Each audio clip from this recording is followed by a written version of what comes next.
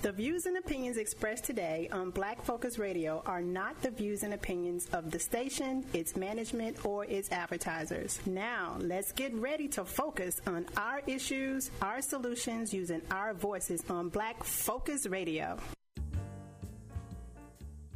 Welcome to Black Focus, the show designed with our community in mind, where we focus on our issues, developing our solutions, using our voices. Central Arkansas, surrounding areas, and the nation. Get ready. Black Focus starts right now. Phone lines open at 855-525-5683. So here's your host, David W. Coleman and Robert Webb.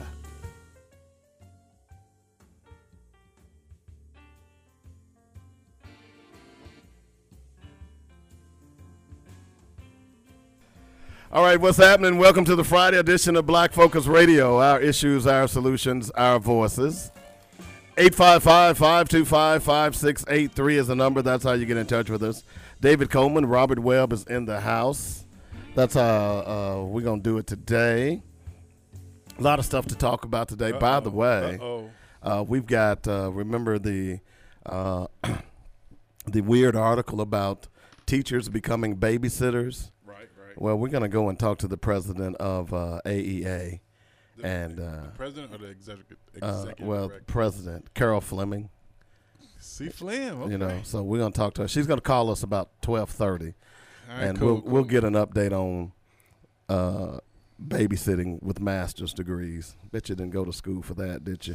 That's a new one. So we'll get into that today as well. Of course, we need your calls, 855-525-5683. You can stream us live on Instagram, Twitter, and Facebook. And if you miss any part of the show, be sure to download the podcast. Just go out and search for Black Focus Radio. And also, if you've got to get out in the hustle and bustle today, which it isn't much, then make sure you download the Joynet Radio app. That way you can carry us everywhere you go. So now we got all the proper things out of the way. How you doing, Robert? You got a big weekend planned? Of course not. You don't? You're not going to go hang out anywhere? We're on lockdown, man. We are? We're on lockdown. So, I mean, are you not, what are you doing at home? Are you watching TV? You writing a book? You Actually, I'm writing my second novel. Okay. You contemplating called Quarantine. Quarantine? Yeah. That ought to be interesting. I think there's a novel already by that name, though. Yeah, mine is more. Mine is from a black mine's perspective. A lot better from a black perspective. Exactly, okay. Dave. Okay. Thank you for the help. You're so welcome. You know, I'm doing well on my novel, by the way, and hopefully in the next couple of months I'll have it done and completed. So, looking forward to that, and I'll give y'all some information about that, where you all can purchase some pre-copies. If you'd like, and I think you'll like it as well. It's kind of ironic. You know, Bill Gates the other day said something about being able to track everybody who has been vaccinated for the coronavirus. Right. Some people believe that he's talking about nanobots, injecting nanobots into your system that stay in your system. That's what my book is about. And I've been writing this book for 4 years. Your book's about nanobots? Yeah, it's called, I've told you, it's called Mind Jacked, and it's about this guy who creates nanobots that he injects into your system, and it attaches to your brain stem, and it forces you to do things that you don't want to do. So he uses these people to rob banks and kill public officials and things of that nature. And there are two young people, a black girl and a black boy, who figure it out and what's going on. And what do they do? Well, if I told you all that, then you wouldn't read the book. But okay. It's a nice adventure. I always like to write. All my characters will always be black males.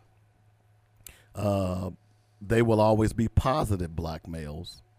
As well. Because we all are positive, right? Right. So although they'll be going through some stuff, they'll be going through a lot of negativity, but my whole goal is to make sure that I, as a writer, make sure that I portray black men in a positive light because there are so many people out here who don't believe that that's necessary. So, but anyway, I'll keep y'all posted on when that's coming out. But I thought that was interesting when that article came out with Bill Gates the other day, and they're talking about nanobots. And if you don't know what a nanobot is, Google is a wonderful tool. Okay. So, we're going to do Black Facts. And like I said, we've got a guest coming up here a little later on in the show. And then we'll get into some of the other things, some of the other crazy stuff that's going on around the country. I'll tell you about the pastor who called the coronavirus mass hysteria. He died from the coronavirus. What? No, you're kidding. I'm not. Come on, seriously? Very serious. He died from the virus? Yes. Are you? I mean, seriously, Dave, you're not kidding. No. Okay, I know this is going to sound really crazy, but what happened exactly? I'll tell you that after Black Facts. Why are you making me wait, man? Dynamic Black Facts. Our culture, our history, our people. All right, today's Black Fact is about Frederick Douglass. And I thought this would be appropriate considering the situation that we all are in right now. And although we haven't gotten to food shortages, but man, it's scary to think if we do. So to show you how evil some people are and were, and I don't think that's changed much, here's what happened with Frederick Douglass back in the day. Frederick Douglass on how slave owners used food as a weapon of control. President Trump recently described Frederick Douglass as an example of someone who's done an amazing job and is being recognized more and more. The president muddled tense. It came out sounding as if the 19th century abolitionists were alive with a galloping Twitter following, provoked by mirth on social media. But the spotlight on one of America's great moral heroes is a welcome one. Douglass was born on a plantation in eastern Maryland in 1817. He did not know his birthday, much less have a long-form birth certificate. To a black mother from whom he was separated as a boy, and a white father whom he never knew and who was likely the master of the house. He was parceled out to serve different members of the family. His childhood was marked by hunger and cold, and his teen years passed in one long stretch of hard labor, coma-like fatigue, routine floggings, hunger, and other commonplace tortures from the slave handbook.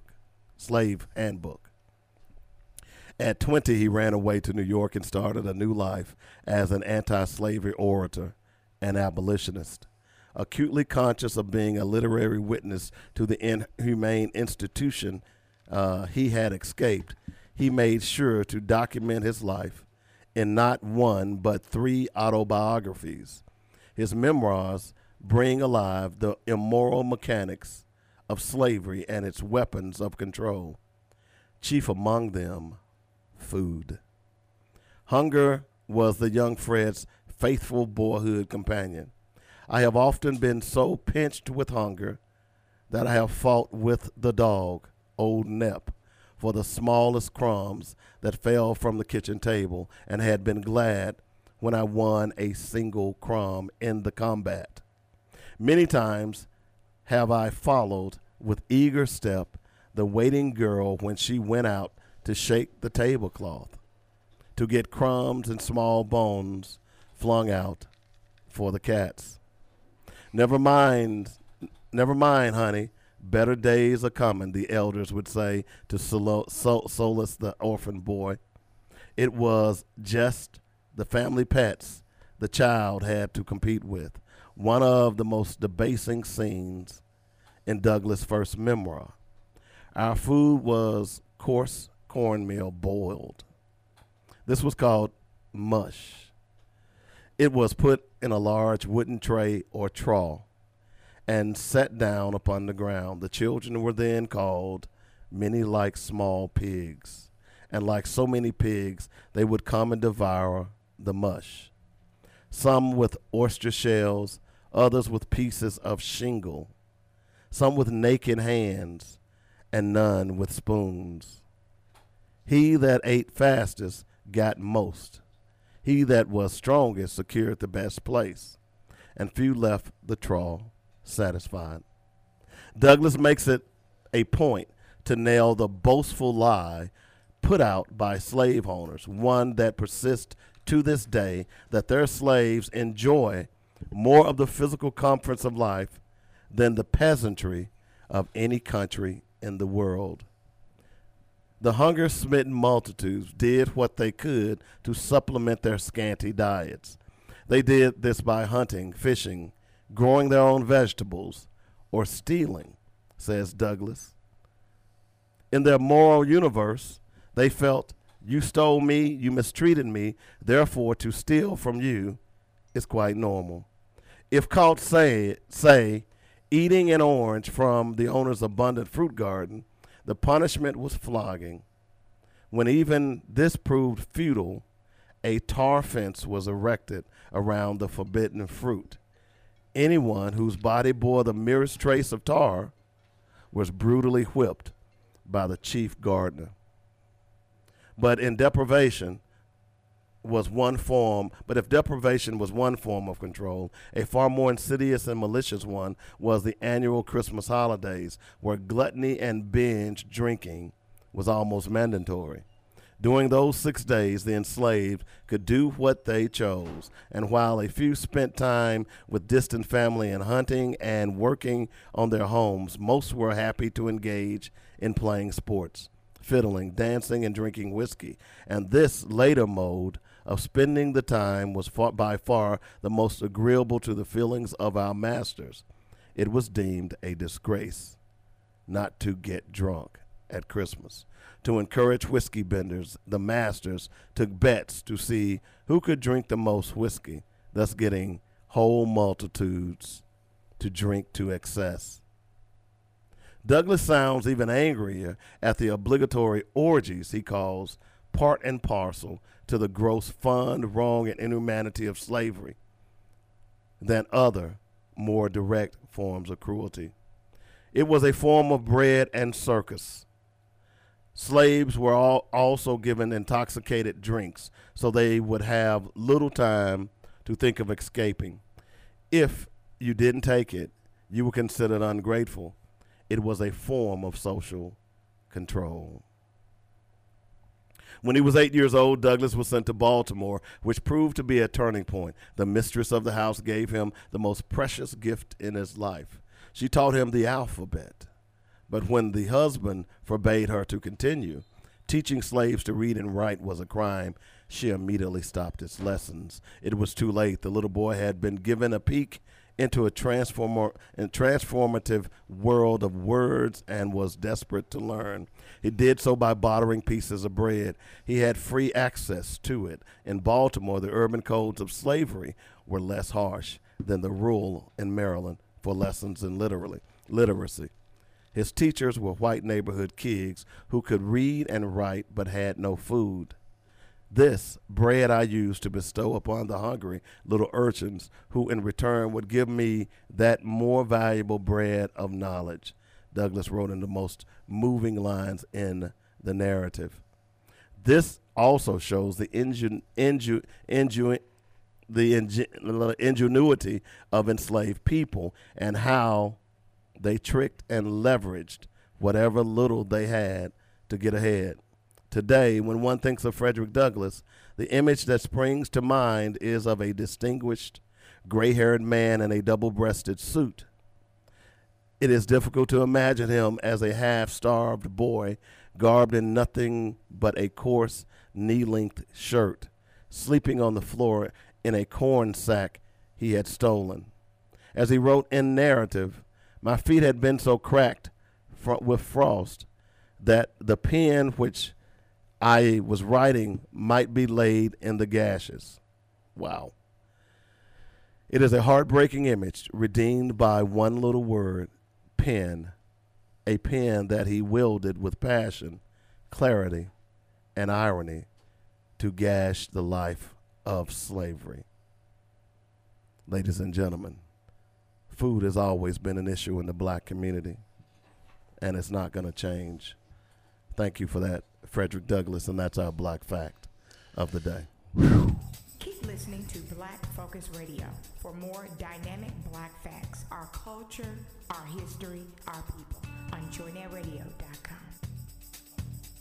And if you would like to sponsor Dynamic Black Facts, give me a call at 615-554-0568, and we'll hook you up with a nice advertising package. No doubt about that.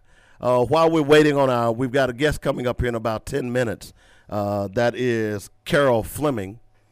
She is the president, or I guess the CEO of AEA. I guess you could say that. And we'll talk to her. And the reason we're talking to her is there was an interesting note that was released yesterday by Asa Hutchinson, or I guess it was released by the little LREA. That's who it was released by, saying basically, at least I interpret it as teachers will be, I guess, drafted to be babysitters for first responders, children. A teacher's work is never done. I wonder if those first responders live in Little Rock. Oh, man. I wonder if the teachers live in Little Rock. You know, would a first responder, like a police officer who lives in Bryant, would he want a Little Rock teacher to be his child's babysitter? I don't know. It'd be tough. Interesting. So we'll talk to Carol Fleming and get a better understanding of what that meant. I'm sure she'll be glad to do that. In the meantime, Maxine Waters says, I've seen more integrity in gang members than I have in Donald Trump. Ooh, that's tough. This is an old article. She says, I've worked in some of the toughest communities. I've worked with gangs. I've worked with Crips. I've worked with Bloods. And there's more integrity in many of these young people in the hood than this man has. Ooh. Pop, pop, pop, pop. Yeah, she sliced him up then. Man, Maxine ain't playing, you know. She ain't no joke, man. You know, I think a lot of people, and a lot of people don't realize Maxine Waters is almost 80 years old. Is she really? Yeah, I believe that's correct. She's close. She's up there. So, when you get to that point and you get to that age, you don't mind speaking your mind, because what they gonna do to you? Now, I ain't that old, but yeah, you are. I don't mind speaking my mind either. Yeah, she was born in 1938. Yeah. I didn't know that until about a year ago that she was that old. Well, Director Hendricks often says, I'm too old to play with y'all. Yeah, exactly. Exactly. So Maxine Waters throwing some shade at Donald Trump. Let's see. U.S. hospitals considering blanket do not resuscitate orders for COVID-19 patients. Y'all still think this is a game?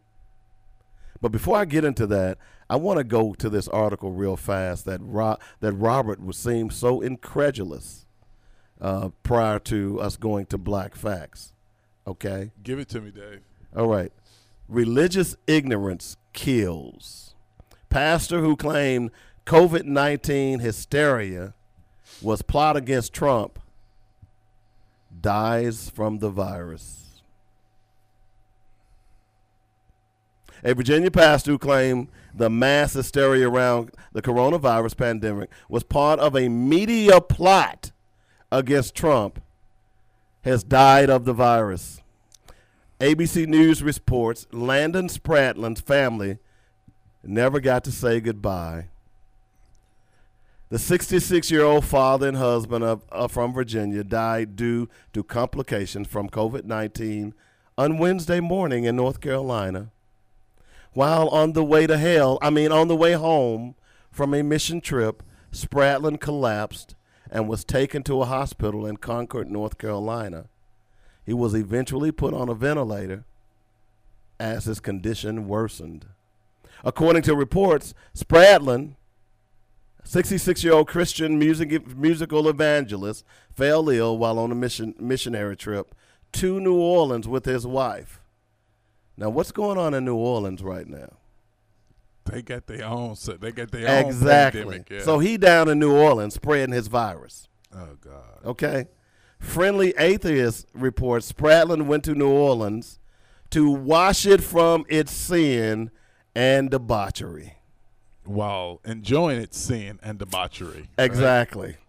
On his Facebook page, Spradlin shared a misleading meme attempting to minimize COVID-19, comparing the virus to the swine flu and suggesting that the response to the coronavirus pandemic was media-created mass hysteria to damage Trump. Spradlin also shared a post from a pastor claiming that a missionary in South Africa protected himself from the bubonic plague with the Spirit of God. You got issues, man. A quote from the post reads, "As long as I walk in the light of that law of the Spirit of life, no germ will attach itself to me." Other than the coronavirus. Stupid kills. Okay? I'm just saying, folks. Y'all keep having these church services. Go ahead. And you white evangelicals, y'all really figuring out that what y'all been touting ain't working. Y'all don't want to believe it, but you white evangelicals are part of the problem. All right? Just like the church up that we talked about up in Conway, where his members now are showing signs of the coronavirus.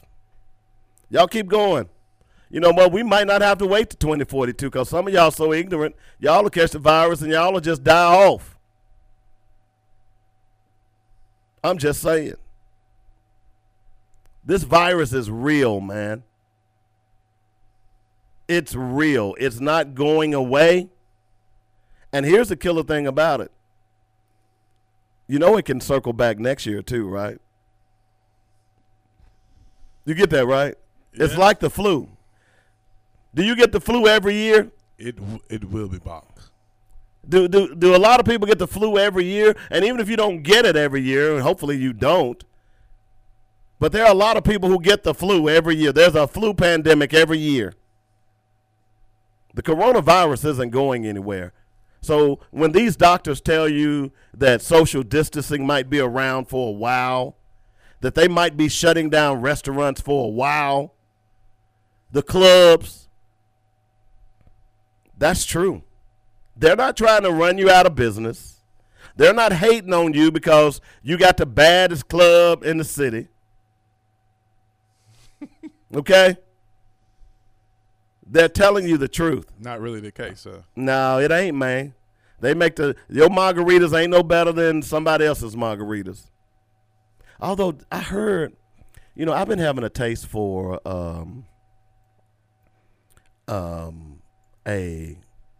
what is it called? A Texas martini. And it's usually made at a local Tex-Mex restaurant, which I'm not giving them a plug since they don't pay no money here. Okay. But I called them the last Friday, and they're doing takeouts, but they're not doing alcohol takeouts. Damn. Because they can't. They can't do that. That's against the law. Well, I mean, look, here's what a lot of people don't understand about restaurants is that they make their money off of liquor. They don't make their money off of food. Okay? So when a restaurant can't sell liquor, they taking a beating. Got problems. They taking a beating. Okay?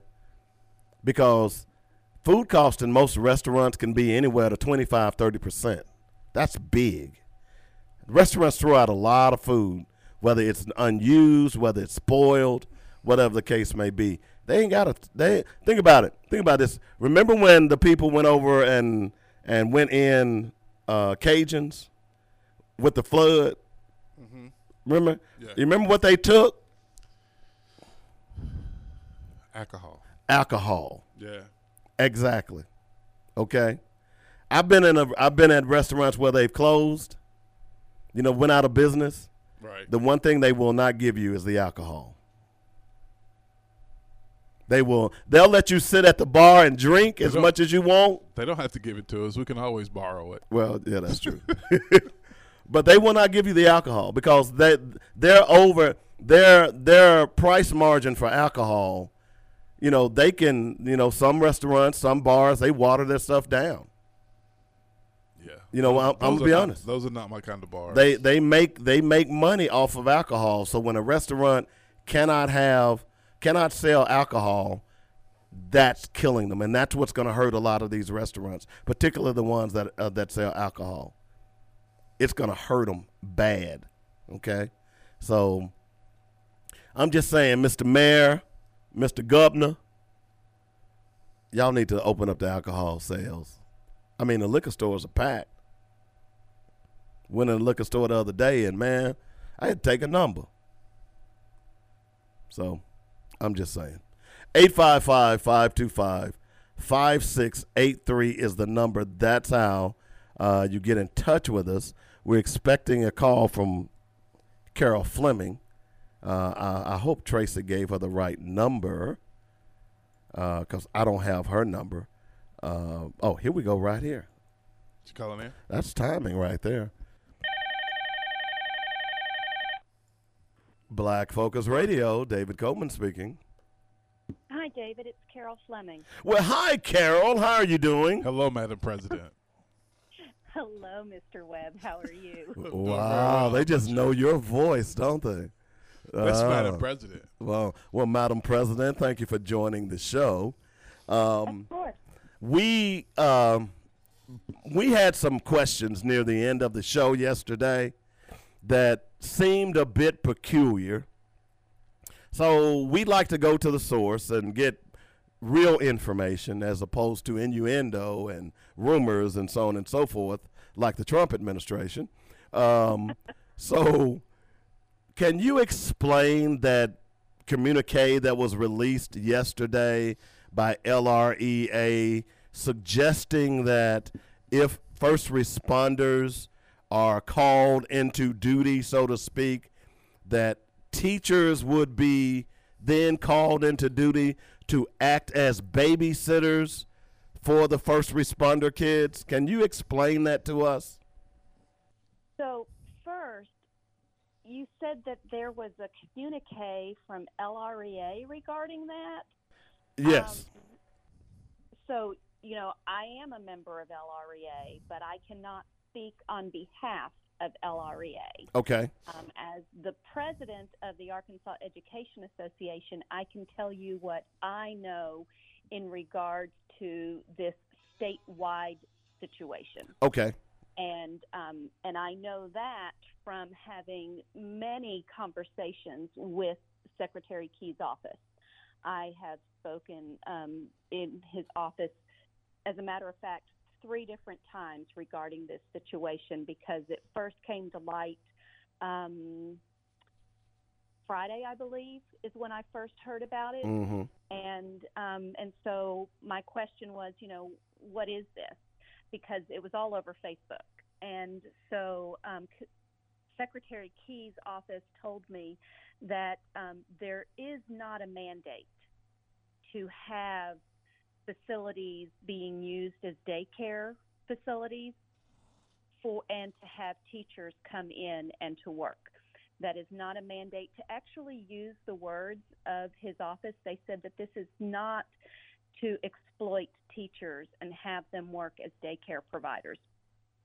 So what has happened is that you do have first responders and healthcare workers who are going in and continuing to work to provide healthcare services for the individuals that are currently being tested and being treated for COVID-19.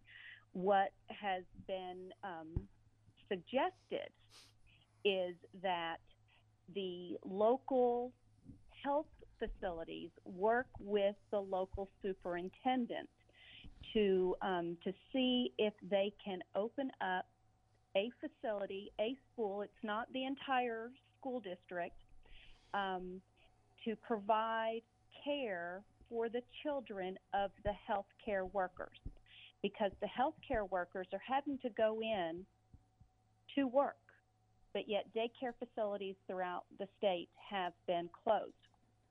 This is not something that's going to affect every school district. This is not a Little Rock issue. When I talked to the office earlier today, I was told that Bentonville is currently using, and they are using teacher volunteers, but the intent is not to use teachers because teachers are having to provide AMI instruction throughout the day, and so they cannot do AMI instruction and provide supervision for the children at the same time. Now, yes, there has been a request to allow school-aged children who are participating in this to be able to do their AMI instruction, but it is not to count as on-site instruction. The other thing is that if they do not have enough individuals to provide the support, then it cannot be done. The ratios have to be small. And the intent was that we have a lot of classified employees who currently are unable to do the jobs that they were originally hired to perform. And so this would have been an opportunity for them to be able to still continue to do their work and get their pay. And, you know, because many of them right now are, they're doing AMI packages. They're putting those together for students to be able to come and to pick them up. Many of them are also participating in food distribution, meal distributions. They're going with our professional bus drivers on the routes and providing meals to the children. So this was to allow that as an opportunity, because another thing that has also been approved is that superintendents, particularly for our classified staff, they are also able to institute administrative leave for those employees so that they don't have to take personal or sick leave during this time, because the intent is not to have anyone have any financial strains as a result of what is going on with COVID-19, because we know that there's a lot of inequities out there as to what is required of certified and classified staff in still meeting the educational needs of our children and our communities. So let me make sure I get a clarification that, yes. Number one, teachers are not mandated to become glorified babysitters.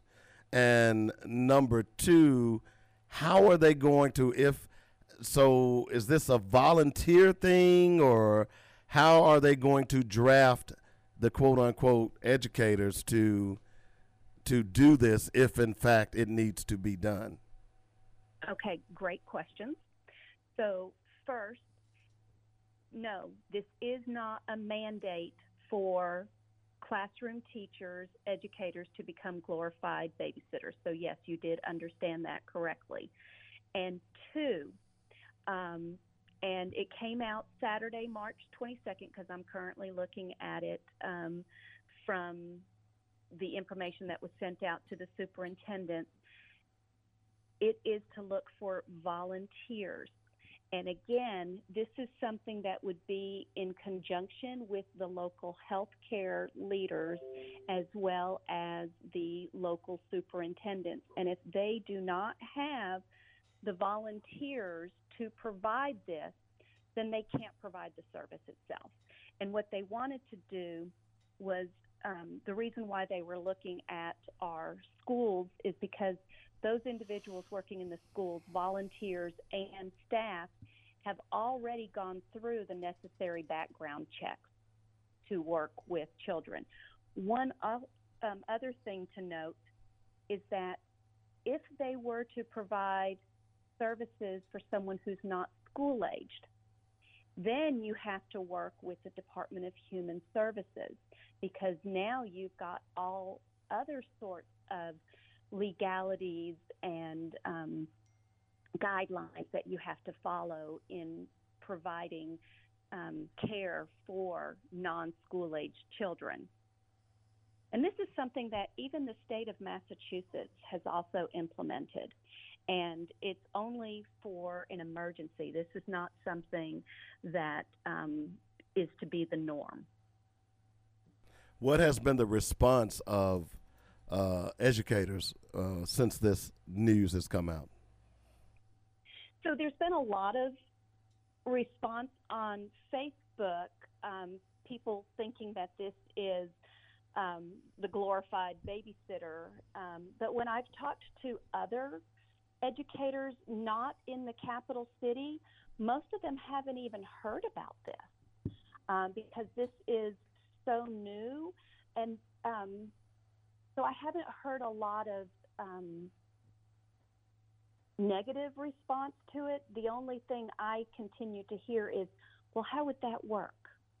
And how would they ensure my safety coming into a school? How would they ensure that those schools have been completely sanitized and, for us to be able to go in? And what would the precautions be taken for us? Would we have protective wear? So there's still a lot of questions. I haven't heard a lot of negativity, just more questions. Well, Carol, when I first read this yesterday and I previewed it, that was my number one thought, is that even if those schools have been sanitized, that does not mean that the children coming into those schools are not asymptomatic and could still reinfect not just the people in the school, but, leave the virus on lockers and in the cafeteria. And I just think this is it sounds on the outset a great idea, everybody working together, but when you really logically look at it, this is a dumb idea. Did we lose you, Carol? No, you didn't lose me. I'm still here. So I don't. And I was looking at some of the comments from some people who were teachers, and I'll tell you, they didn't sound too excited about it either. So, it's that old saying. It's kind of like The Walking Dead. You take care of your family first, and then worry about everybody else. I know that sounds selfish, but that's what you've got to do in this case. Right, Much, yeah. I mean, we're definitely in uncharted waters right now. This is certainly something that no one has ever experienced before, and so I know that we're all trying to see what options are available out there, but yet while still trying to maintain our own safety and health and well-being, while still trying to meet all of those needs. Madam President, thank Yes. you for your leadership. If I were a teacher, I would want to be part of AEA or, depending on where I was, LREA. Thank you for your great leadership. A couple of questions real quick. I'm going to take you away from this thing Dave's on. I came to an event y'all had about 4 months ago, and I can't think of the name of it now, but when you were you giving out the honors, I think is when the black union merged with the white union. Can you, if you get a few minutes, can you give us a little background on that and why you guys thought that was important to do? Thank you. So, yes, you are talking about our 50th anniversary gala that we had, which was, I believe it was November 1st, and we had the iconic Reg Weaver here as our keynote speaker.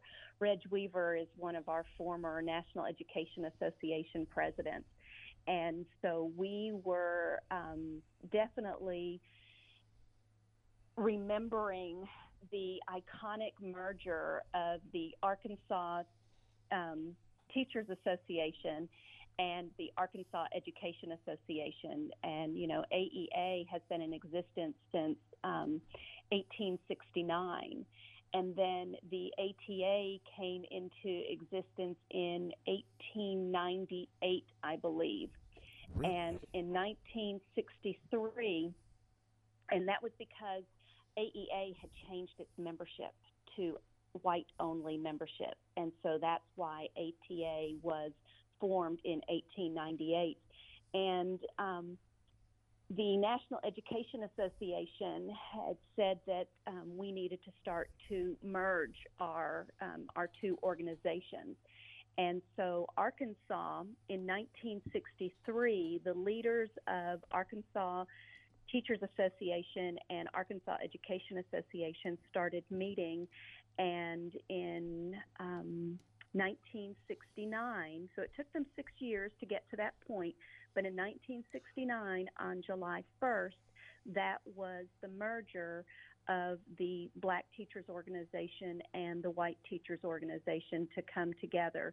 And with that merger, ATA sold its building, and they then had the establishment of the ATA Endowment, and that is where we actually give scholarships to African American college students who are going into the educational profession.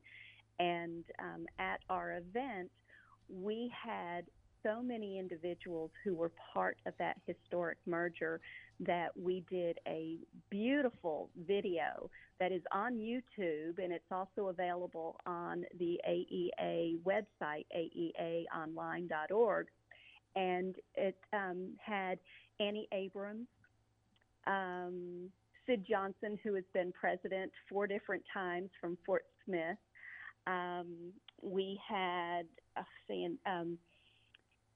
Cora McHenry, and now I'm going to, leave somebody out, of course.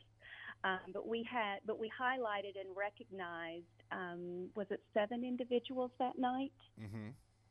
And if you had given me a heads up, I would have already had that information out. I apologize. But That's okay. You've done a great job so far, though. You mentioned a scholarship. So can any kid who's going into education can apply for the scholarship? So, yes, if they are in an accredited school, they can apply for the scholarship. We also offer scholarships for junior and senior high school students who can also apply for a scholarship if they plan to go into education.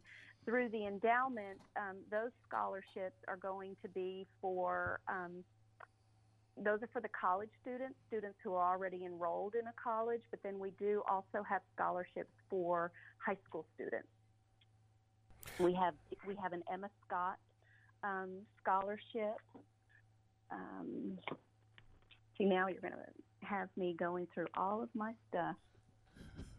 Madam President, thank you very much for being so courteous to us. Y'all just do so many great things, and I don't think often enough. I mean, Tracy Ann comes on and she touts all the great things you're doing, but when we get the opportunity to have the Madam President in, we should try to get as much as we possibly can out of you. We don't get you often, so we got to get as much as we can when we get time to talk to you.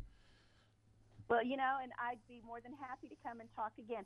So I did the Emma Scott Memorial Scholarship is $500, and that is for anyone who is a junior or a senior in a college teacher education program and is a member. So for this one, you do have to be a member of our Aspiring Educators Association.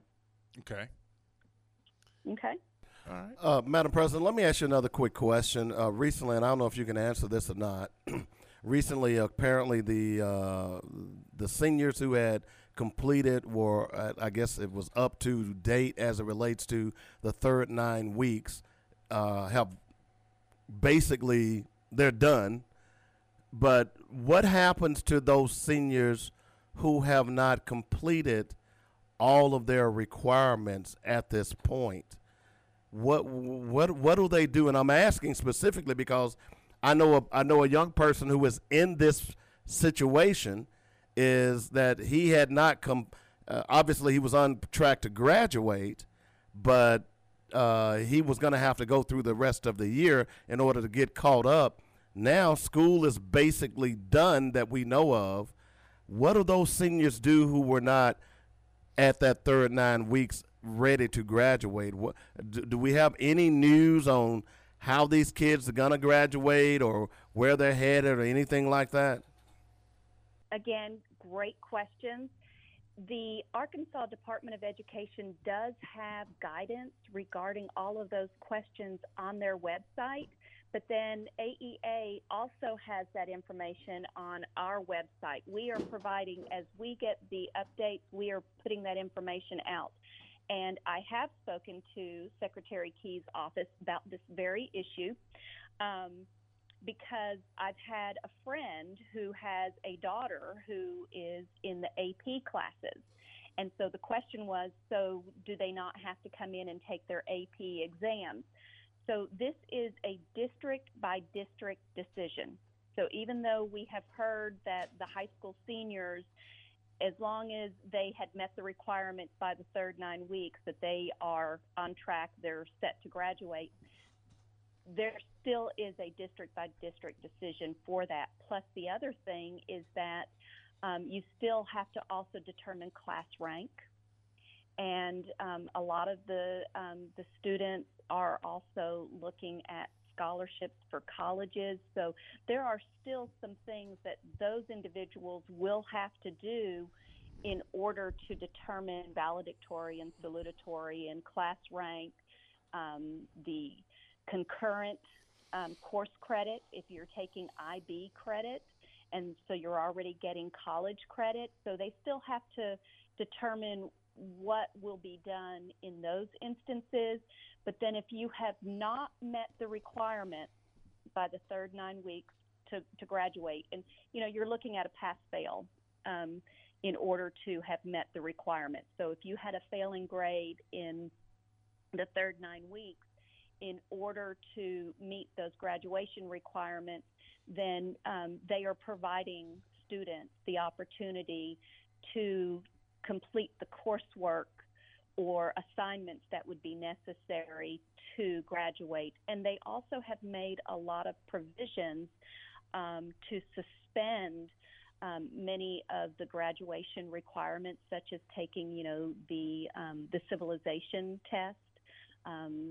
There's an economics class. There's a lot of things that the Department of Education has suspended the rules on that and made provisions so that high school seniors can graduate without having to take those required courses. And so they have suspended those for a 30-day time period per the executive order that came out on March 17th. We're talking to the president of AEA, Carol Fleming. Madam President, one other question before, unless Robert has one, before we let you go. Just keeping with the minds of the students, what's going to happen to summer school? Because when I was in school, I knew a lot of kids who were hustling, who didn't do the due diligence. I wasn't one of them, thank goodness, and ended up going to summer school. But many of them were determined whether or not they were going to end up in summer school based on the third and fourth 9 weeks. Now that at least the fourth 9 weeks is no longer available, this is going to be crazy. How are they going to determine what kid, like if you're a 10th grader who needs some extra credits to go to the 11th grade, how are they going to do that now? I do not have the answer to that question. I really don't know. Every day, something new comes up, and we're all having to think, oh, my goodness, I didn't think about that. And how are we going to address this? Because since you brought that up about, a 10th grader or an 11th grader, AAA has suspended all of their activities. Yeah. And many of our children, they rely on these extracurricular activities for so much of their socialization. And with us going to the virtual and distance learning and remote instruction, how is this going to impact those children who who rely on these extracurricular activities, how will it impact their eligibility in moving forward? Because they also need this for many of the athletic scholarships that they are relying on when they do go to college. And so those are all questions that are now being raised because we don't know what the long-term ramifications are with this new reality that we're all living in. Wow. It's the more we go through this, the more confusing it all gets for all of us, because this is the new normal right now. And we just don't know where we're headed on some of these things. Hey, Carol Fleming, president of the Arkansas Education Association, really appreciate you joining us. And we've told you all this before. You all have an open forum here. Anytime y'all need to get some information out, don't hesitate to call us, okay? All right. Thank you. I appreciate it. Thank you, Madam President. All right. Thank you, Mr. Webb. Have a great afternoon. All right. You too. That was Carol Fleming. Really appreciated her joining us and clearing up some information. So in other words, teachers, you're not going to end up being a glorified babysitter, okay? It's not going to happen. All right? Y'all get that, right? It's good to ferret out that rumor because it was getting hot and heavy on Facebook. So we can take the word of the Arkansas Education Association President Carol Fleming on that. Hey, we got a lot of other stuff to talk about coming up here in just a moment. We're going to go ahead and jump into our top of the hour break right now. And when we come back, we'll get into some other things. We haven't talked much about your president lately, Robert, so we'll have to talk about him, of course. And there's some other good information out there as well. You're listening to Black Focus Radio, our issues, our solutions, our voices, right here on joynetradio.com.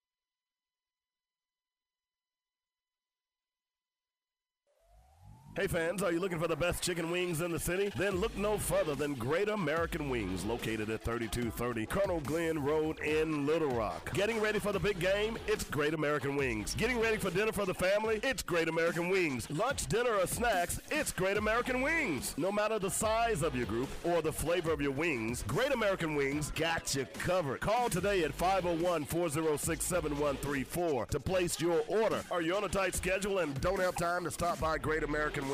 Don't fret. Call us up and we'll deliver your favorite flavors right to your front door. That's why we're called Great American Wings, because we aim to please. Don't miss out on the best wings in the city. It's Great American Wings, located at 3230 Colonel Glenn Road, right here in Little Rock. Open daily from 10 a.m. to 9 p.m. Great American Wings is guaranteed to offer you something that'll tickle your taste buds. You've tried the rest, now try the best. It's Great American Wings. Did you know that 9 out of 10 people like chocolate? And the 10th person always lies. If you're that 10th person, guess what? We've got the special place for you. It's Cocoa Bell Chocolates. Cocoa Bell's handcrafted artisan products inspired by Southern desserts for a nostalgic taste. For yourself or for the perfect gift, give us a call at 501-943-7570. That's Cocoa Bell Chocolates. Find out more about our direct services and ordering at CocoaBellChocolates.com. Hello, my name is David Ashley, and I am the host for Real Talk, Real Money. We do this every Saturday morning at 10 o'clock a.m. We hope that you'll join us. I want to talk to you about your children, how they can get free money for their education. I want to talk to you about you, how you can start over in your financial health. We want to talk it out. Let's try to figure it out. Real Talk, Real Money. Real Talk, Real Money every Saturday morning at 10 a.m. Joynet Radio. Be there. Join us. Hey folks, are you looking for a place to exchange ideas and talk about the issues that affect our community? Then join me, David W. Coleman, and my co-host, Robert Webb, for Black Focus Radio every Monday through Friday, noon to 2 p.m. on joynetradio.com. We like to say, it's our issues, our solutions, our voices. Download the latest podcast on your favorite platform. Also catch us on YouTube, Twitter, and Facebook. That's Black Focus Radio. Our issues, our solutions, our voices on joynetradio.com. You got it. England and East Little Rock's answer to your aggravation. The Joy Network. The views and opinions expressed today on Black Focus Radio are not the views and opinions of the station, its management, or its advertisers. Now, let's get ready to focus on our issues, our solutions, using our voices on Black Focus Radio. Welcome to Black Focus, the show designed with our community in mind, where we focus on our issues, developing our solutions, using our voices. Central Arkansas, surrounding areas, and the nation. Get ready. Black Focus starts right now. Phone lines open at 855-525-5683. So here's your host, David W. Coleman and Robert Webb. All right, welcome back to the second hour of Black Focus Radio. Our issues, our solutions, our voices. Don't forget to join us on Facebook, YouTube, Instagram, or Twitter, and you can download the Joynet Radio app. Carry us everywhere you go, and if you miss any part of the show, you can certainly download the podcast and check us out. Fast forward. If you want to hear what the president of the Arkansas Education Association, Carol Fleming, had to say, you need to go out and check out the podcast. All right? I appreciate her joining us last hour just to debunk some myths that are going on out there, because there certainly are a lot of them going on. I showed Robert in the break the Donald Trump ad we referenced yesterday, where he's trying to sue local television stations to keep them from running the ad. Well, the ad, this is the epitome of him being a pathological liar, is the fact that he don't want his own words used, that he's been lying to the American people about. So, and by the way, I just reposted the ad itself on Facebook. What I would love for you guys to do is share the hell out of it, okay? Take that ad and share it everywhere. Put it on everything you can, because even if they try to kill the ad, at least it will survive via social media. Okay, so share, because this guy, and at this point, it has nothing to do with Republican or Democrat. This guy does not belong in the White House, period. Now, I knew that before he was elected. Some of you all are just now coming to the realization. Some of you all will never see the light, like that pastor. Hey, Robert. How am I being mean? Don't be mean to our guest. What guest? Saying that they'll never see it. Don't do that. They won't ever see it. They won't. They'll never see the light. Until that pastor probably saw a bright light before he kicked the bucket. I'm just saying. Because y'all are causing people to die. Donald Trump has caused people to die. Nobody wants to say that, but that's what has occurred, because they knew about this pandemic months before it hit America, and they did nothing about it. More importantly, they dismantled all of the organizations and the protocols that were set up to battle this pandemic. They knew about, and more importantly, Donald Trump tried to corner the market on the vaccine. Y'all get this, right? Donald Trump tried to buy the vaccine so he could make money off of it. No, he tried to buy it so he could give it away, Dave. Stop it. All right, Dave. He did what? What'd you just say? Tried to buy it so he could stop it. So he could give it away. Yep. So those senators and Republican senators and some Democrats who had that private meeting about the vaccine, they sold all that stock because they wanted to donate the money to homeless shelters? I think so. Ooh. All righty then. If you believe that, I got a bridge in China to sell you doesn't have any coronavirus on it. My only point here is, Jesus, this total deaths ticker. Mm-hmm. From the time I walked in at 12, mm-hmm. the number was 26,423. Mm-hmm. We've been here an hour and 6 minutes. Mm-hmm. It's 26,455. Man. Well, with that being said, Northwest Memorial Hospital in Chicago has been discussing a universal do not resuscitate policy for infected patients, regardless of the patient's wishes. What? Do you know what that means? Yeah, that means they're going to choose who lives and who dies. Exactly. So if you get the virus, theoretically, they're not going to treat you. They're just going to, you better hope your antibodies will be able to fight the virus. Otherwise, you toast. As I said earlier, Donald Trump is killing folks. Because had they did their due diligence, the pandemic may have still hit the United States. Right. But we would have been much more prepared for it.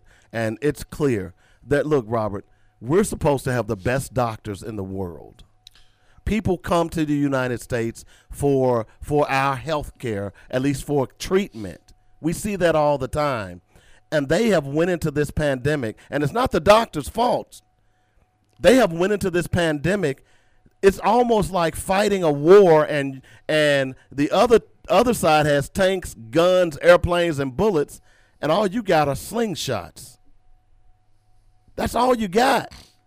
Well, it's like anything else. You can have the best laid plan, right? You can have the best players on your team, but if you don't have a quality coach, if you don't have quality plays, your team's not going to win. And Good analogy. I think what we're looking at now is that we have quality doctors, we have quality hospitals, but that plan that we need to have in place.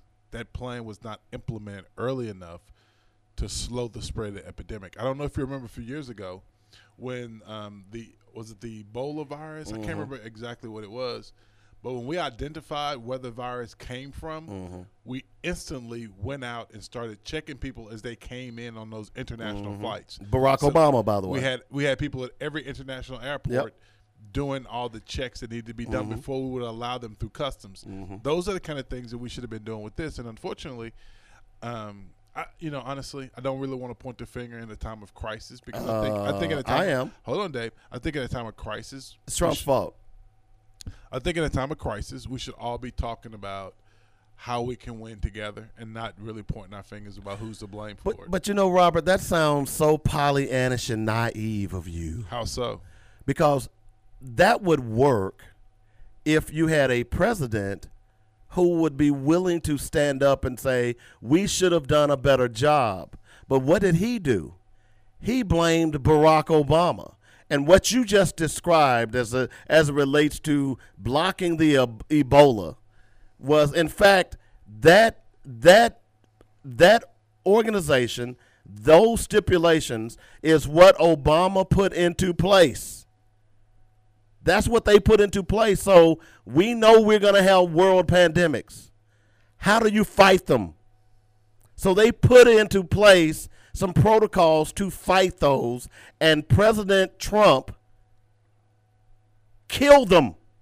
You cannot, look, I'm sorry. You can only lay the blame at the feet of this president. And then he goes on to say, to give you even more fodder.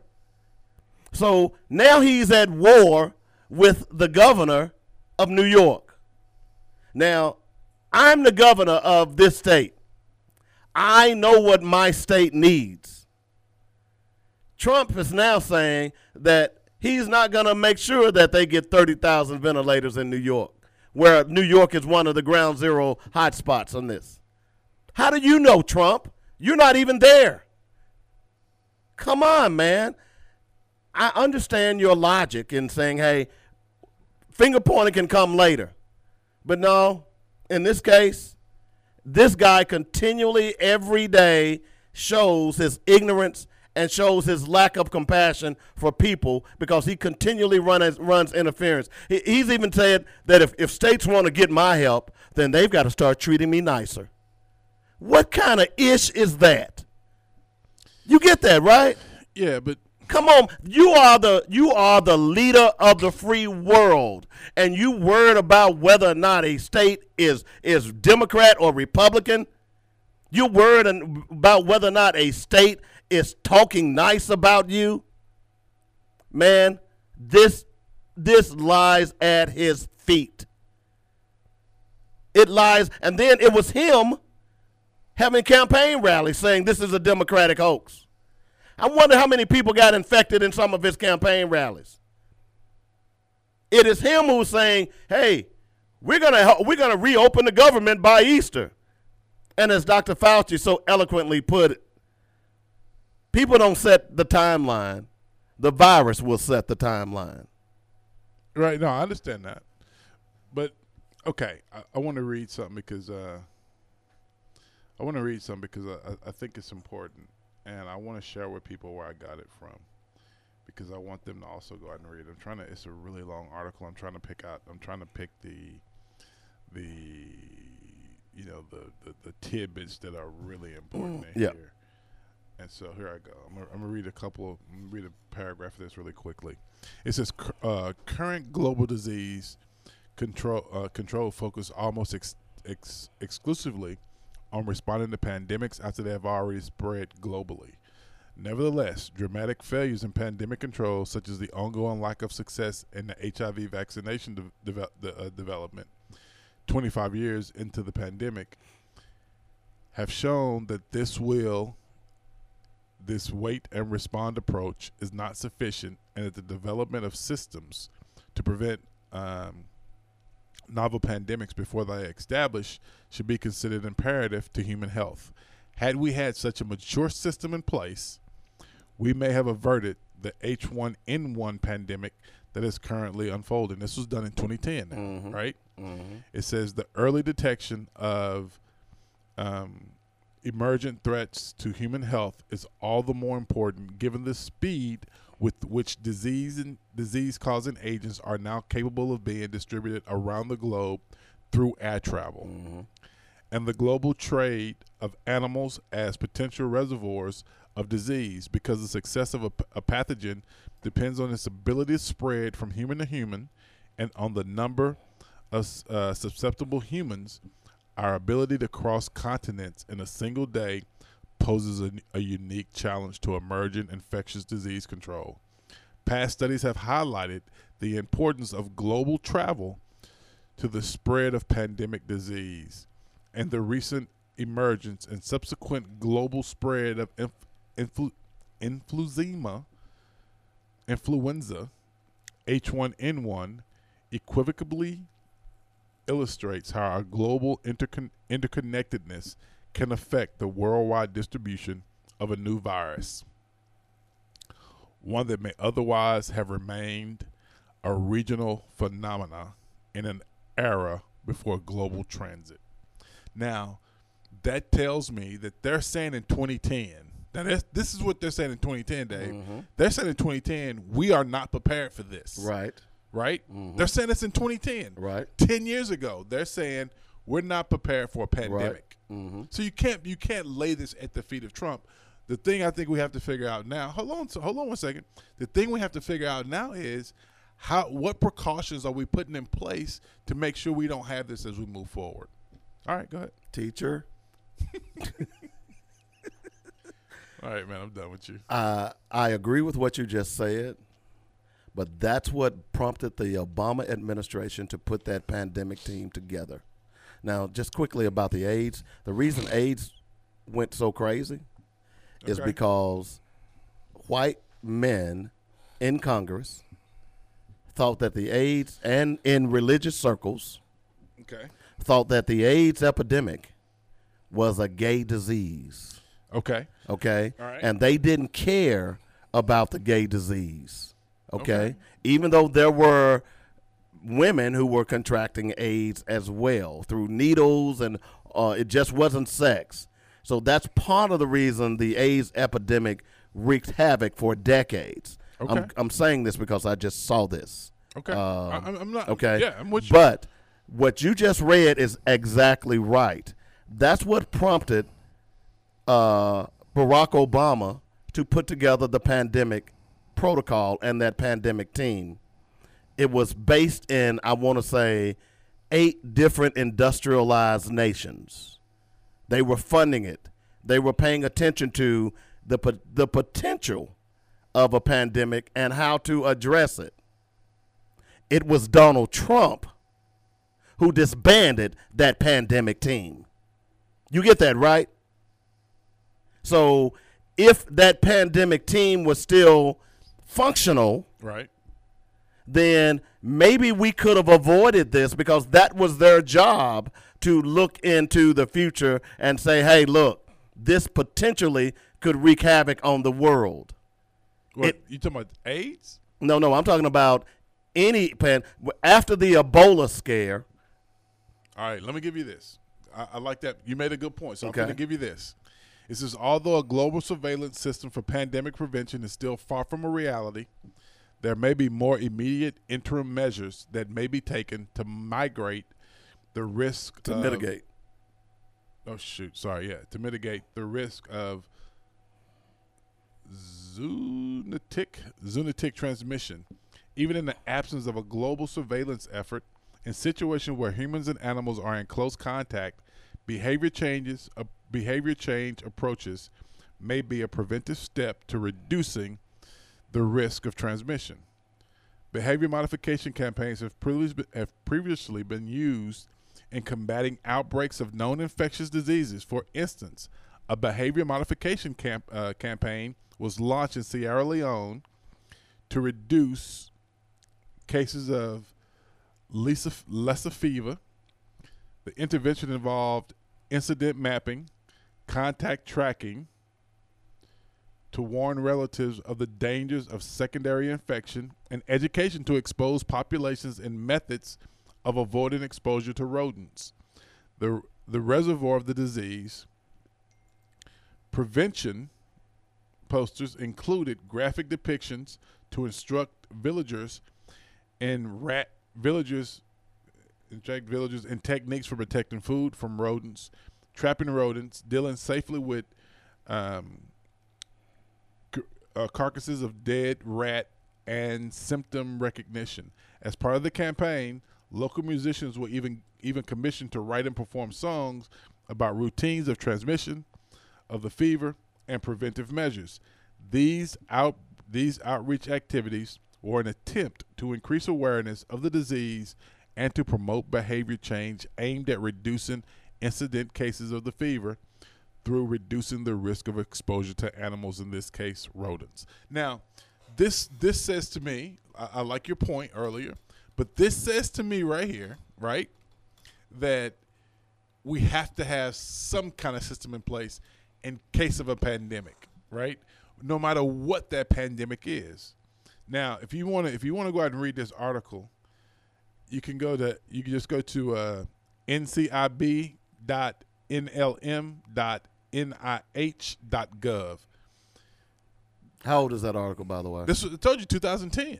Okay, so that article is 2010. So you telling me what I'm saying to you? Okay, I'm listening to you. Is that President Obama put together a team to do just that? before he left office. Hold on. So if you're saying that President Obama put together a team to do just that, then I would say that the team he put together, it seems as though that team failed. No. How so? They were disbanded. When Trump took office in 2016, he killed. What was the name of the team? I'm sitting here looking at an article right now. You want me to read it? The Yeah, title of please, the article, please. Trump team failed to follow NSC's pandemic playbook. Okay? The 69-page document finished in 2016 provided a step-by-step list of priorities which were then ignored by the Trump administration. Duh! 69-page playbook. Exactly. What's the name of that playbook again? It was done by the NSC's pandemic playbook. That's what it's called. The Trump administration killed it. It was already put together by the Obama administration because they saw this coming. Not just the Obama administration, but other the World Health Organization as well. Okay? By the way, the Trump administration refused to send funding to WHO. Many of the Republicans hated the WHO because the WHO, in fact, was talking about global warming as well. Another Republican talking point as it relates to hacks. I'm just saying, I hear what you're saying. That article's 2010. That's why Obama and them did this. And it was the Trump administration. And why are you looking? It was the Trump administration. All you got to do is go and here's what I Googled so you all will know for yourself. Pandemic team disbanded. Okay? Washington Post has articles on it. Politico, the New York Times, factcheck.org. It goes on and on and on. And why did Donald Trump the AP News? Trump disbanded in the NSC pandemic unit that experts had praised. Okay? And you know why he disbanded it? It's because it was set up by Barack Obama. That's why he disbanded it. Yes, this can be laid at the feet of Donald Trump. His stupidity. I won't even say his arrogance, because to be arrogant, you have to have some sense of smarts.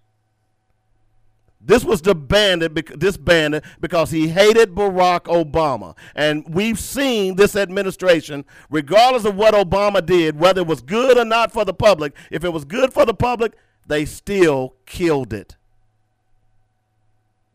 Okay? Let me tell you what Dr. Anthony Fauci said. Let me just read a little bit of this article from the AP News. Public health and national security experts shake their heads when President Trump says the coronavirus came out of nowhere and blindsided the world. They've been warning about the next pandemic for years and criticized the Trump administration's decision in 2018 to dismantle the National Security Council directorate at the White House, charged with preparing for when, not if, another pandemic would hit the nation. Here's Dr. Anthony Fauci, okay? It would be nice if the office was still there, okay? I wouldn't necessarily characterize it as a mistake to eliminate the unit. I would say we worked well with that office. There you go. No. Right again. I mean, no. Hold on, Dave. How can you soar with the Eagles when you work with turkeys? Hold on, Dave. No. The point you're here saying that I'm not saying. I'm saying what Dr. Fauci just said. You're saying about Trump disbanding this death panel. That not the death panel. I'm sorry. It might as well be a death panel the way it's going. The way it's going, right? No, my point is that there are certain things that should have been in place regardless of whether the group was there, and that group only advised. It's not like that group was actually out there doing the day-to-day work, those things would have been contracted out. So it's not like these guys were actually doing the work. So that's my point. I mean, he got they rid were of the canary in the coal got, mine. I mean, I'm not condoning what he did. I'm just making an argument that even though we had this body, we are still in the pandemic. Or we didn't have this body, but we did have the playbook. We are still in the pandemic. The NSC Directorate for Global Health and Security and Biodefense survived the transition from President Obama to Trump in 2017. Trump's elimination of the office suggested, along with his proposed budget cuts for the CDC, that he did not see the threat of pandemics in the same way that many experts in the field did. 1 year later, I was mystified when the White House dissolved the office, leaving the country less prepared for pandemics like COVID-19, said Beth Cameron, the first director of the unit. She said the directorate was set up to be a smoke alarm, exactly, the canary in the coal mine, and get ahead of emergencies and sound a warning at the earliest sign of fire, all with the goal of avoiding a six-alarm fire. That's what this office was designed to do, is that, hey, look what's happening in China. We need to do something about this now before it spreads. We had people taking flights. I was watching a piece last night. We had people taking flights from China, from the Wuhan province, where the virus was at its peak, and they were flying into the United States. And they were not even being questioned. This is Trump's mess. I'll call Obama a lot of stuff. I'll say what Obama should have did that he didn't do. But in this case, we had a canary in the coal mine. Donald Trump came in the coal mine and opened up the cage, and the canary flew away. No, let me take that back. He killed the canary. This is his baby. That's why he's so upset with Andrew Cuomo in New York, because Andrew Cuomo is handling this like an elected leader should handle it. And he's too worried about whether or not states are giving him proper credit. Really, dude? Really? This is unbelievable. So this is Trump's nightmare. And unfortunately, all of these people that are dying, that's going to die, because I'm going to be honest with you, I can't sit here. Can you sit here today in confidence and believe that you're going to be here in 6 months? I couldn't have done that before the coronavirus, so I don't know. I mean, I like to think I am. Oh, you just make me so sick sometimes. I'd like to think I am, but there's so much happening. Okay, let me ask you this. Let me change the question. Okay. Can you sit there and honestly feel safe that you will not contract this virus?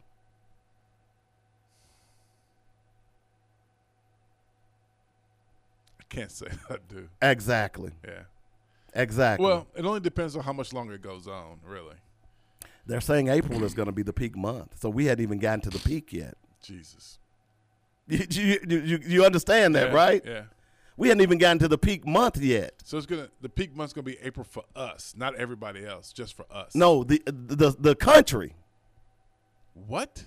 The peak month. See, what you don't understand, Robert, is that the United States was 3 to a month behind when this pandemic hit. Okay? It takes 14 to 21 days for it to metastasize. All right?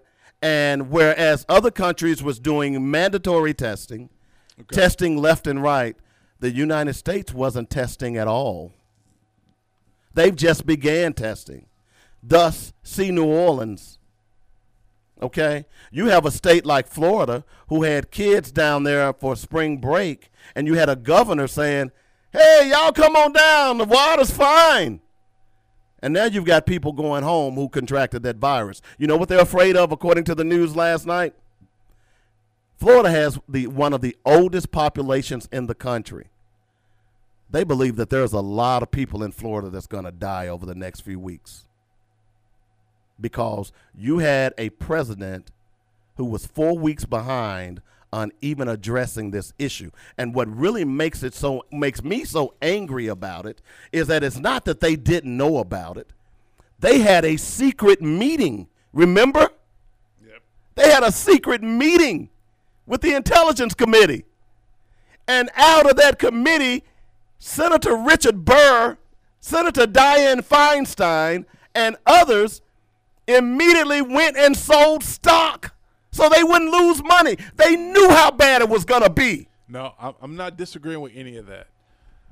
But my point is that I think what we're doing is productive. But however, I'm really concerned because, okay, so let's play this out.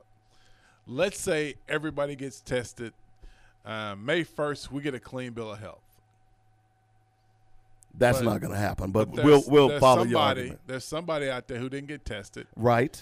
And we start this thing all over You're exactly right. So this thing never stops. You're exactly right. It never goes away. You're exactly right. So doesn't it seem to be preventative? You know what? When I get a cold, when I feel like when my throat gets itchy, yeah. You know what I do? No. I immediately start taking meds. I start work. I don't wait till I get a sore throat and laryngitis. Right. Soon as my throat gets scratchy, I immediately start taking meds. That's what we should have done. We shouldn't have waited until you got a sore throat. You shouldn't wait till it moves down in your chest, because we know that when a cold moves down in your chest, you're in real bad shape. Right. I think what we need to do is we need to test everybody. We can't. Regardless. We don't have the testing kits. We don't have enough kits, right? You get my point? There's got to be a way that we can test everybody, because currently you can't fix something if you can't identify what's broken. I agree. And so if we're sitting here saying that the pandemic is just going to dissipate on its own, that's foolishness. Because we self-quarantine. But that's what your president is saying. We're self-quarantining because to stem the tide of the pandemic.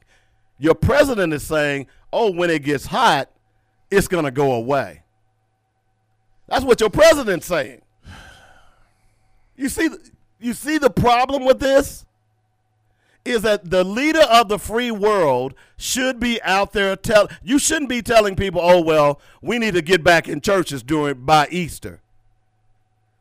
No, what he should be doing is leading by example. He doesn't even lead by example in his press conferences. He'll sit up there and tell you to practice social distancing, and then he has 5 people on stage that are within 1 feet of him.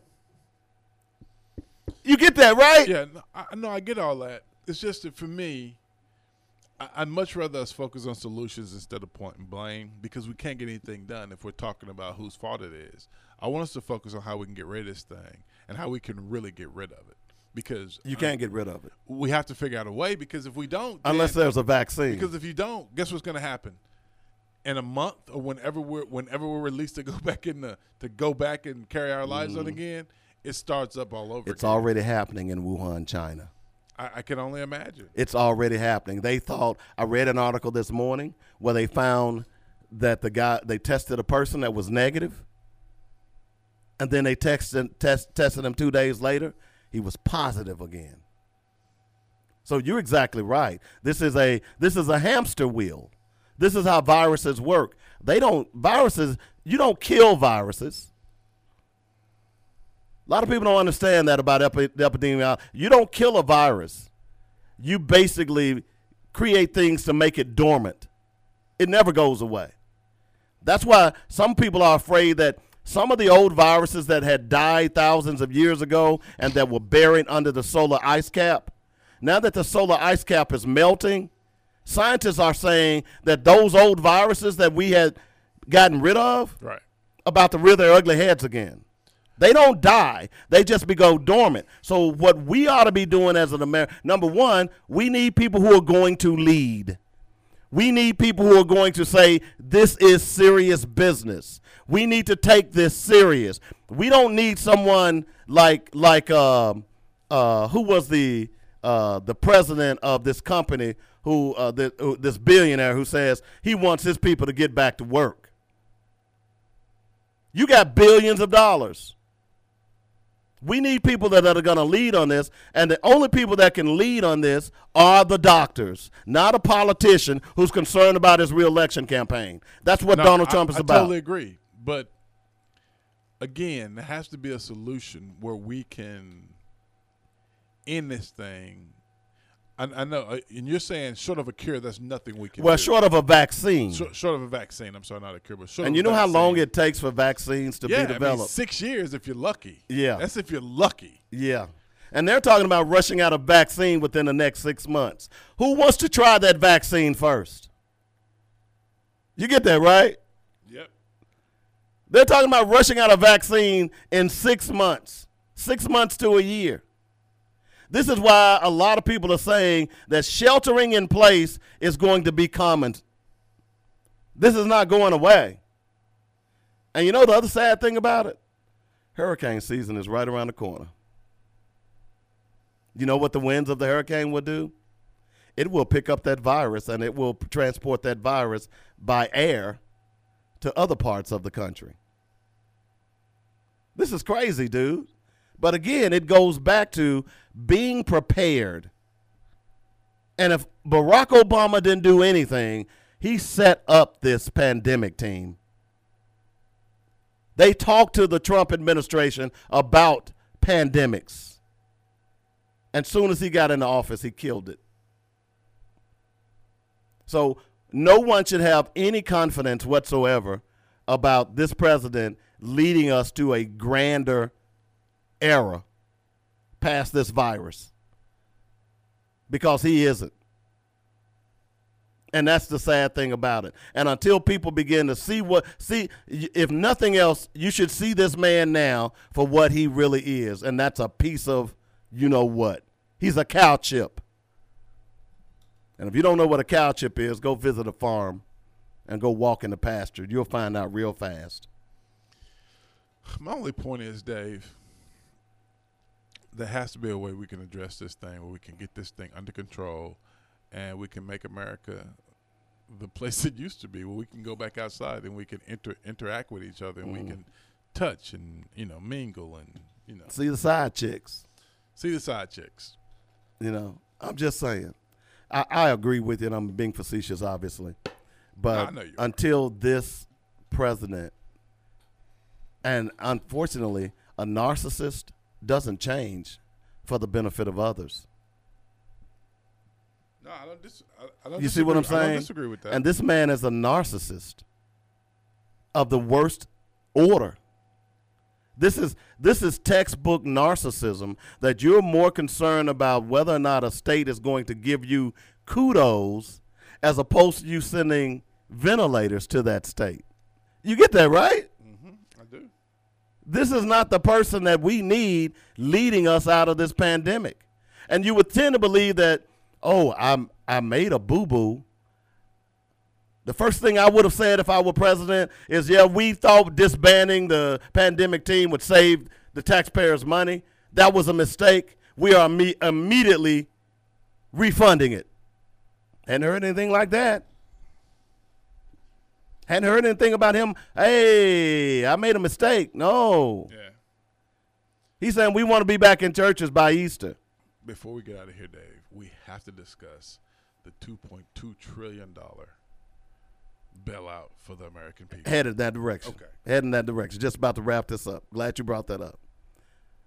So anyway, we'll continue that conversation. Oh, by the way, have you seen the latest pictures from Los Angeles? Yeah.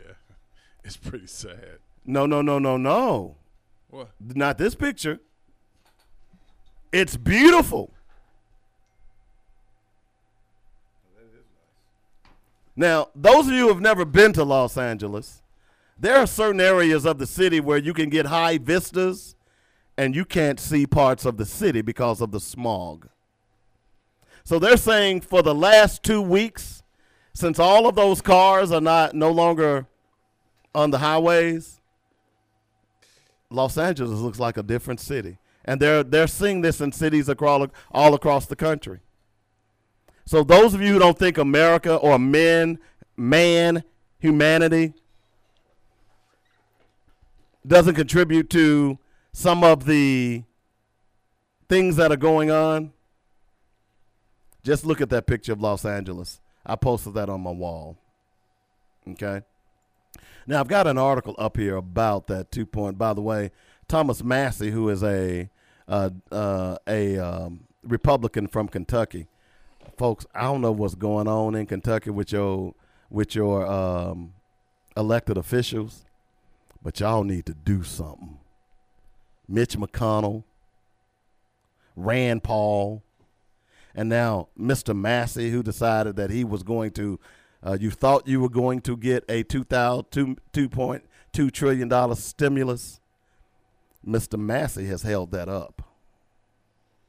Did you know that? I do. Okay. So there you go with that. One other quick note, and we'll talk more about the stimulus. Should universities give back money to students? We talked about that before, didn't we? Mm-mm.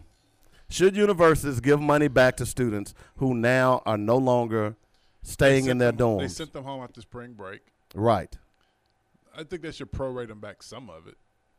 I think they should too. Yeah, I think they should prorate them back some of it. I don't think they'll do it, but I think. Well, the University of Alabama is doing just that. Giving students prorated refunds for housing, meals, and parking. Because, you pay for all of that up front for a whole semester. So they'll receive a prorated refund. Apply your refund for your 2020 fall bill if you want, or you can donate your refund to Tied Together Student Support Fund. So the University of Alabama is doing that, and I'm hoping that other universities would do that as well. I think that's a great, great, great idea. By the way, I'm going to make Cheddar Bay biscuits today. I don't know what made me say that. Maybe I'm hungry. I don't either. Maybe I'm hungry. By the way, more Republican shenanigans. Mississippi's GOP governor overrode local coronavirus measures, reopening some restaurants and classifying businesses like gun stores as essential. See, this is the problem. You have a Republican Party. It's not, Robert, it really isn't Donald Trump. You have a Republican Party that's anti-science.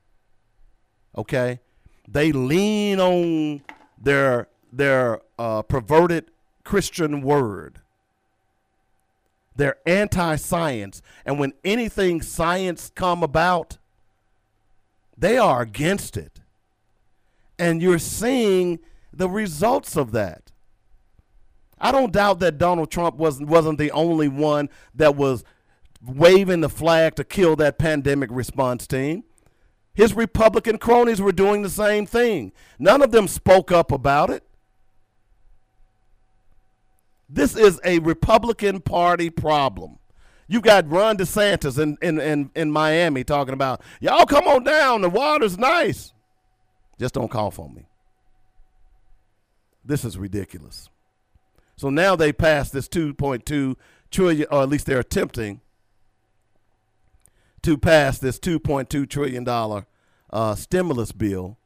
The majority of the money is still going to go to corporations. And I actually have an article about that very thing that I posted on my wall. And I want to talk about that.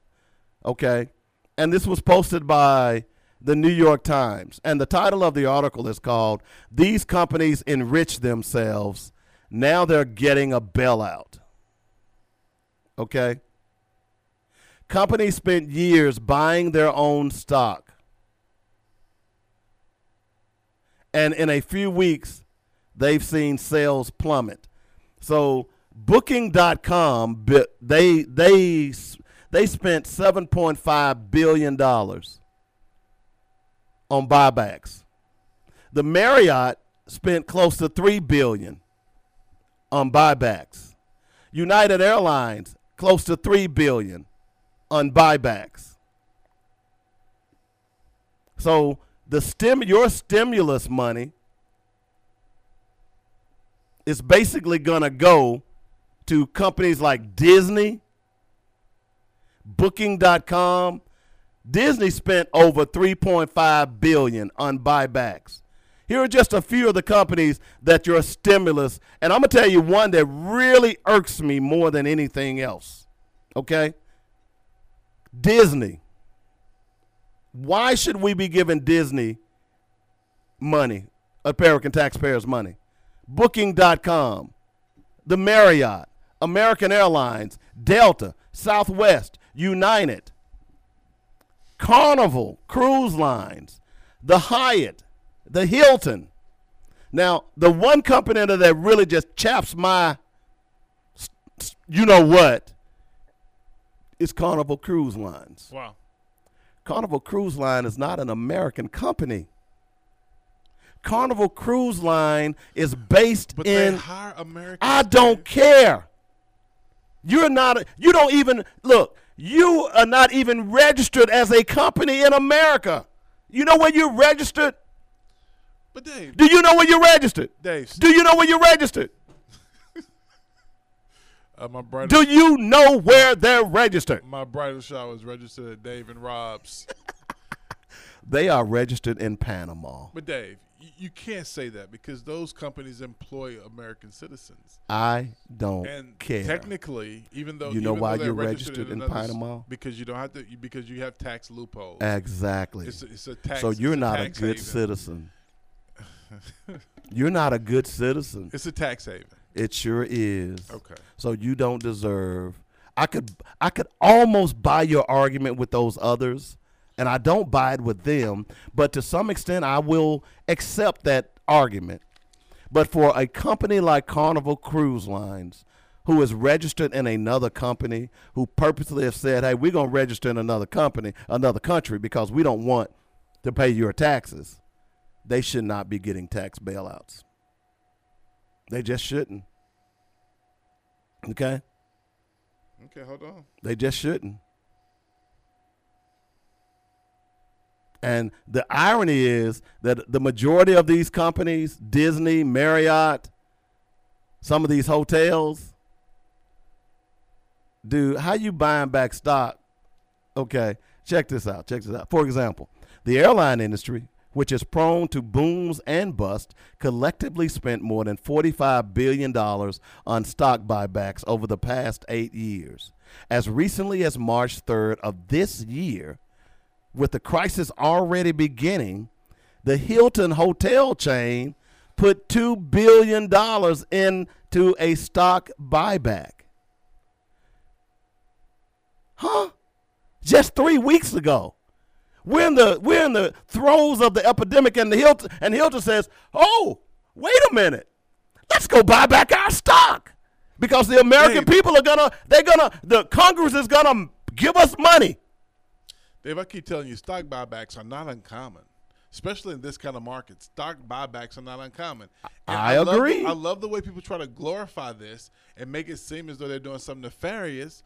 But companies are often buying back their stock in depressed markets. No. You missed the point, though. Okay. That if you have $45 billion to buy back your own stock, right, then you should have a rainy day fund. So when the markets get depressed, then you can contribute some of that money to your demise. You know? Okay? And you should not be coming to the American public saying, hey, help. Dave Coleman and Robert Webb have to have a rainy day fund.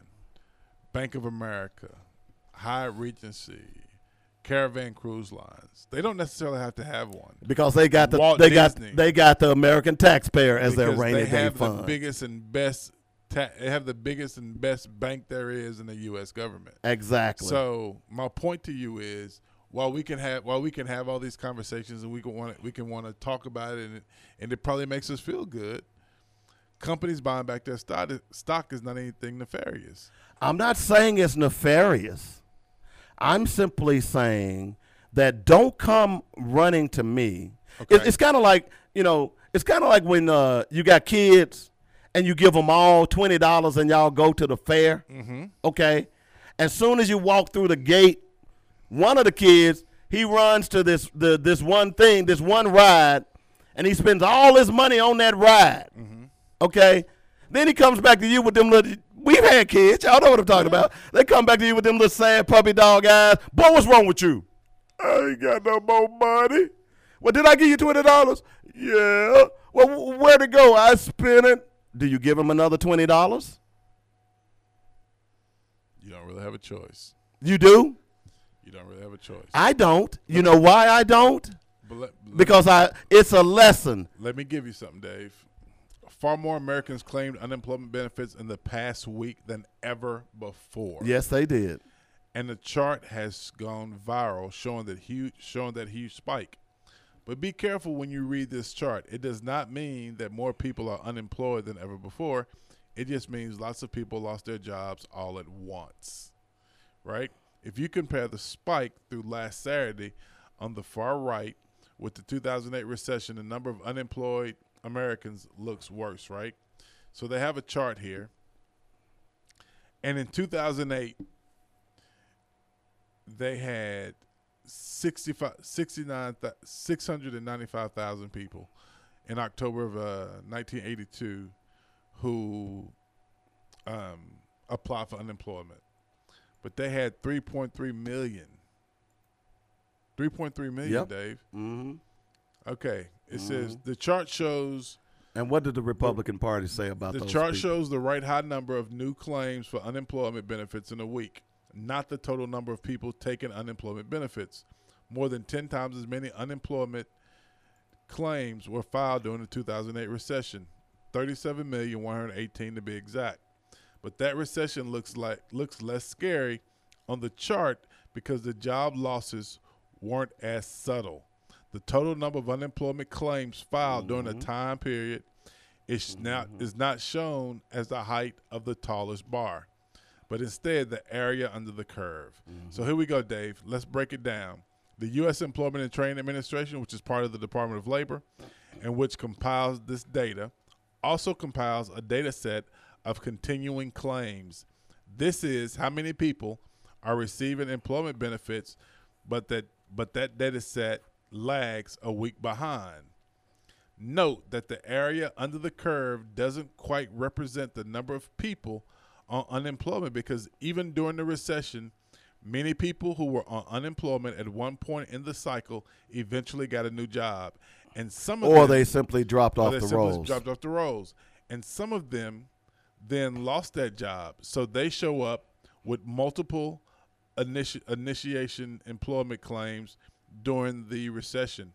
The continuing claims data is also different from the unemployment rate. Remember, not everyone who is employed can receive unemployment benefits, like gig workers or people paid under the table, many of whom have lost their jobs or seen their earnings sliced by the near shutdown of the economy attributable to the coronavirus.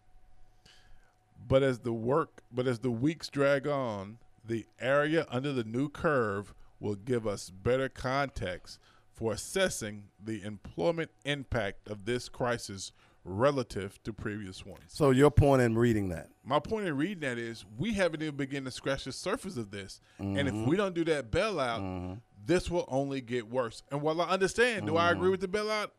No, I don't. But if we don't do the bailout, we're in trouble.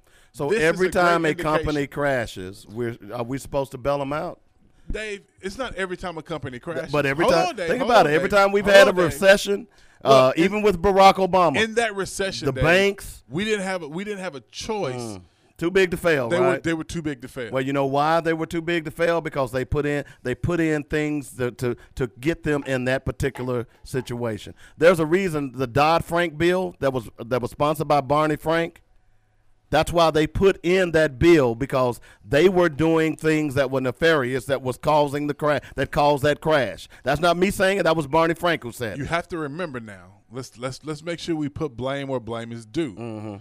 Bill Clinton and his administration were the ones who loosened those regulations. I'm not saying he wasn't. To allow them to even do the derivatives. Yep. That was Bill Clinton's administration. Right.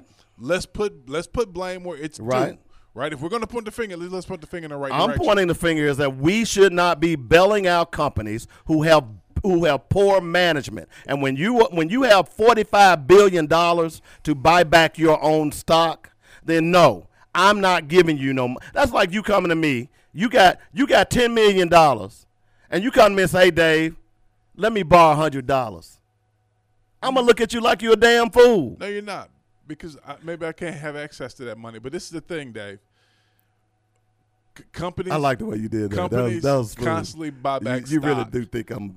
Companies, but see, you caught up on. Let me finish though. That's because fine. See, you're making the case that because they have money to buy back stock, then that means they shouldn't get the bailout. No, that's not what I'm saying. You're saying they should have a rainy day fund. I'm simply saying that you ought to be prepared for when there are downturns in the market. And if you're out there buying back $45 billion in stock, Dave. I said this to you on Tuesday or Wednesday. I can't remember now. But yes, I'm sure companies have rainy day funds. No company has a 6-month rainy day fund. I'm sure a company probably has, 60 days maybe. So that $45 billion in stock, how much money do you think they should have taken out of that? Couldn't they have bought $20 billion in stock? Couldn't they have bought just $1 billion in stock? It depends on your company's charter. In your company's charter, it may say that the money you put there to buy stock can only be used to purchase stock. I don't know because we don't know that charter, right? But my point is that what we're doing is we're having a conversation around this, and the thing that we really need to be focused on is how many people are going to lose their jobs. When companies need money. Hold on, Dave. How many jobs are we going to lose if we don't do the bailout? When companies need money. What kind of impact will this have on our economy? You had 300,000 people apply for unemployment in one day. Okay, let me ask you a question. Okay. You got a company that I want to buy. Okay. All right. Okay. How do I typically buy that company? You do an evaluation. I do an evaluation, but then how do the money change hands? It can do in a number of ways, right? Yeah. It could be cash. Right. It can be stock, right? Right. Right? Right. Or mix of both. Mix of other things, right? Or mix of both stock and cash. Yeah. So if I can liquidate stock in order to create cash flow to buy a company or to even keep my company afloat, then why would I go and buy stock? Because the whole reason for the stock, I love the way Robert. No, you want to be right so bad. No, it's not about. That you're willing to fall on your sword. No, it's not about being right. It's just I want people to be responsible, and if Congress can get raised holy hell, and be upset because poor people making under $25,000 a year is going to get an extra $400, then I want my congressman to be raising hell about a company that spends $45 billion on stock buybacks when you ought to be putting that money in your company to keep it afloat. Because that money actually goes to stockholders, okay? That's where that buyback goes. Those stocks go to stockholders. That doesn't go anything as far as keeping that company solvent. Now you want to say, oh, now let's run and we're insolvent. We're in trouble. Let's go help let's go ask Congress to give us more money. That dog is old, man. Now they've been doing that, but I think the American people are beginning to say, no, that don't make any sense. Well, you got to do something to help yourself. Unfortunately, the American people have been bought and paid for. Yeah. They're giving them $1,200. You don't like the American people, $1,200. I love the American people. They're giving them $1,200. So if we both will concede, and if you think that's good enough, I'm not saying it's good enough. I'm saying that's what they're giving them.